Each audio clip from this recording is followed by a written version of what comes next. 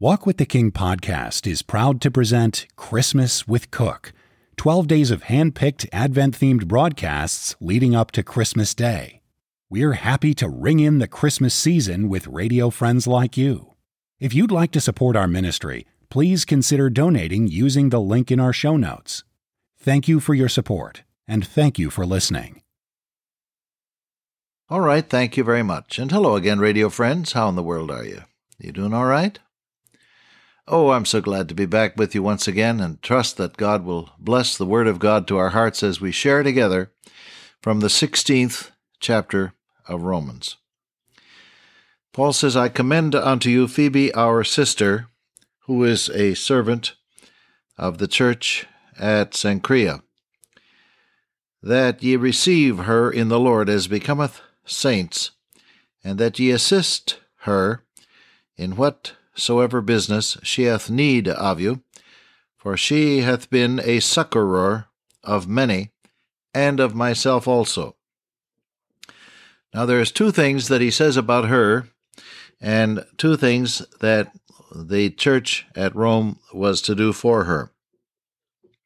First of all, he said she is a servant. You look in your Greek New Testament, that's our word deacon, diakonos. Whether or not she had an official position in that church, I'm not going to argue, because we could get into a real rhubarb about it, feelings being what they are today about women's role in the church. So let's leave that aside. Whatever you believe, go ahead and believe it. In any case, she was active in the church. She was happily, blessedly active in the church, and she was an official representative of the church at Cenchrea, okay?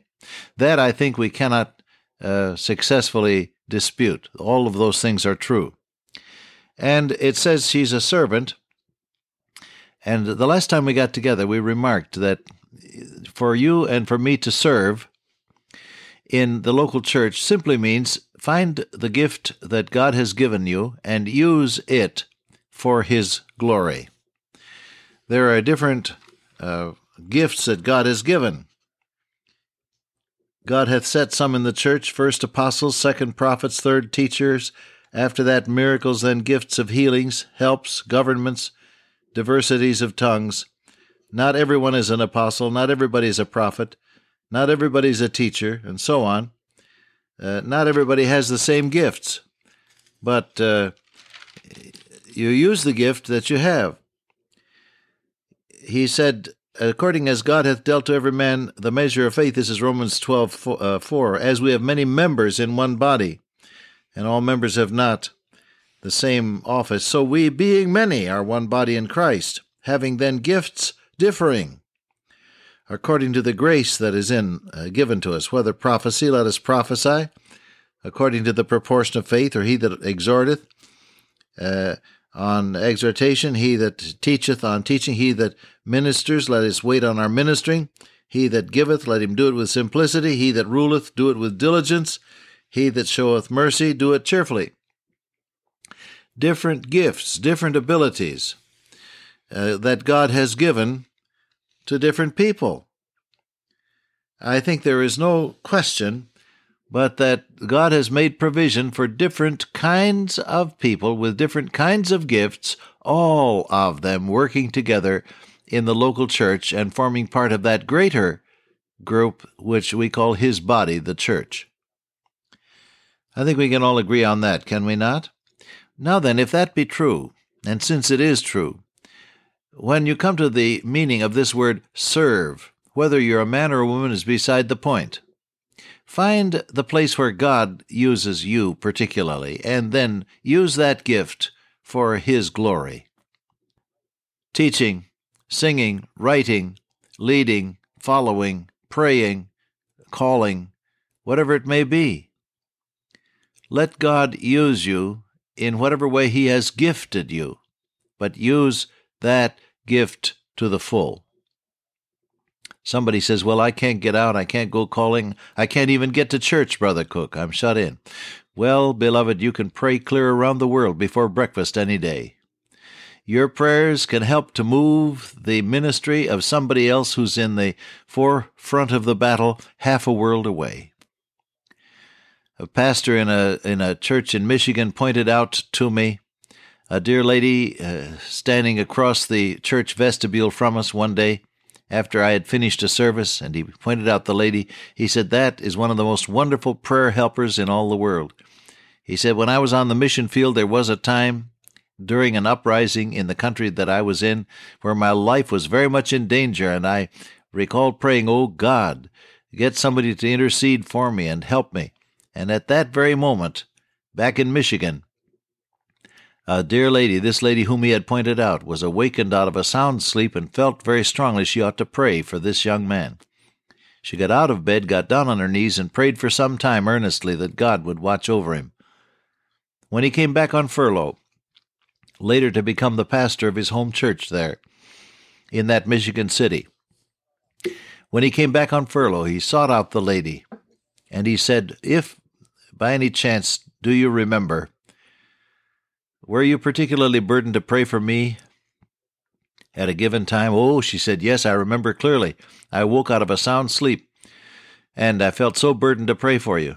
They compared the time difference, and adjusting for the time difference in the different zones in which she lived and in which he was living halfway around the world, it turned out to be that it was exactly that moment when his life was in danger and he was crying out to God for help that the Holy Spirit of God awakened this dear prayer warrior and had her pray. I have always cherished the knowledge that God dropped into my mind there as I went through that experience with these dear saints of his, a returned missionary who discovered that God has his ways of doing things through prayer. And so I formed the deep conviction that even though a person may be shut away from the front lines of the battle, by prayer you can serve. I say that for somebody who feels as though there isn't much more that you can do. Dear, dear friend, call up heaven every day on behalf of others, and you will be helping them to win the battle through answer to prayer. Whatever your gift is, to sing, to play, to write, to lead, to follow, to call on people, to win souls in personal evangelism, or to preach, or whatever it may be. Some people have the gift of administration, and some have the gift of helping. That's one of the gifts that is listed in Corinthians, the gift of helps. Whatever your gift may be, use it for His glory. A dear lady in Florida said to me one day after a service was concluded, she said, "You ask us to decide what it was we could give to God. All I can do is to be a good hostess. I can cook a good meal, and I guess I have the gift of hospitality. And I promised my Savior that I was going to use that for His glory." Well, amen. That's how God works. Dr. Ted Place, who lives in the Miami area and has a gracious ministry of preaching and counseling and writing, told here on our campus a few years back what happened to him as a high school boy. He got down on his knees one day and said, "Jesus, I want to give you my life, but I don't have any abilities. I can't speak, I stammer, and I get embarrassed when I'm asked to recite in school, and I can't sing, and I can't do anything. The only thing I can do is gymnastics. I can tumble. I can do gymnastics. So I'm going to give you that." And so he prayed that simple prayer as a young high school boy. The following day, after school was over, it was a nice warm spring day, and he thought, well, I'll go down by the river, at the park by the river. This was in a little New Jersey town. He said, I'll go down to the park by the river and just sort of do some tumbling and have some fun. So go he did, and he arrived at the little grassy place where there was a very fine, well-trimmed bit of grass by the riverside, and he started doing cartwheels and front somersaults and back somersaults and whatnot, you know. And when he paused, to his surprise, he saw that he had an audience of a good many people watching him.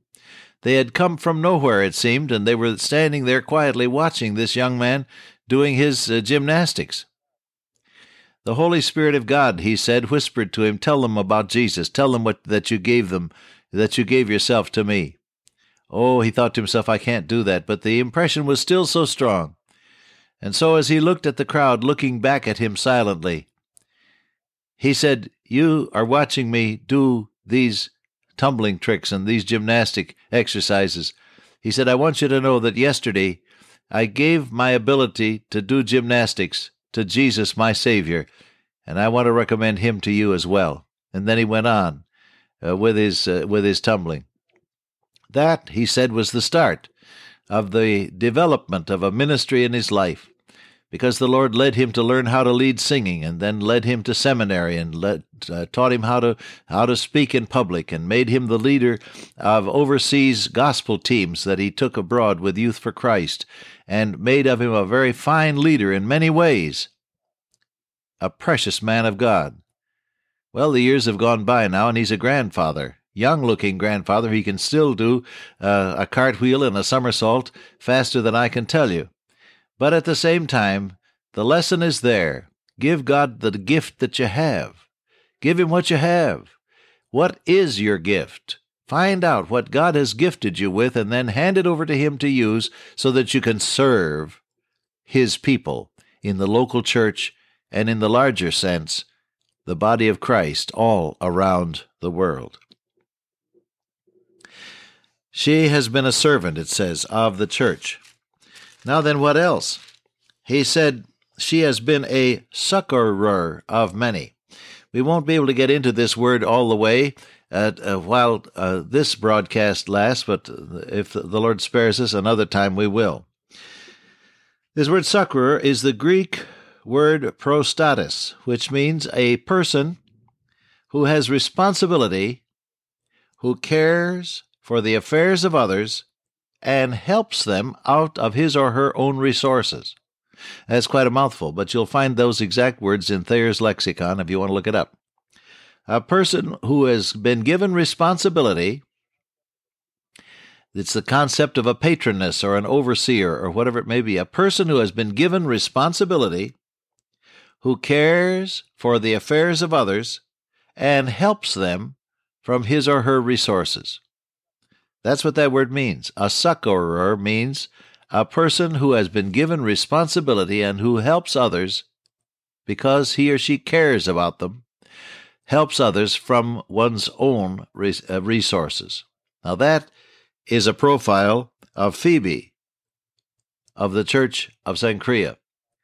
We'll talk about this matter of helping others, caring about others, and seeing for them what needs to be done, and helping them out of your own resources. We'll talk about that the next time that we get together. Dear Father, today make us helpers. In Jesus' name, amen. Till I meet you once again by way of radio, walk with the King today and be a blessing.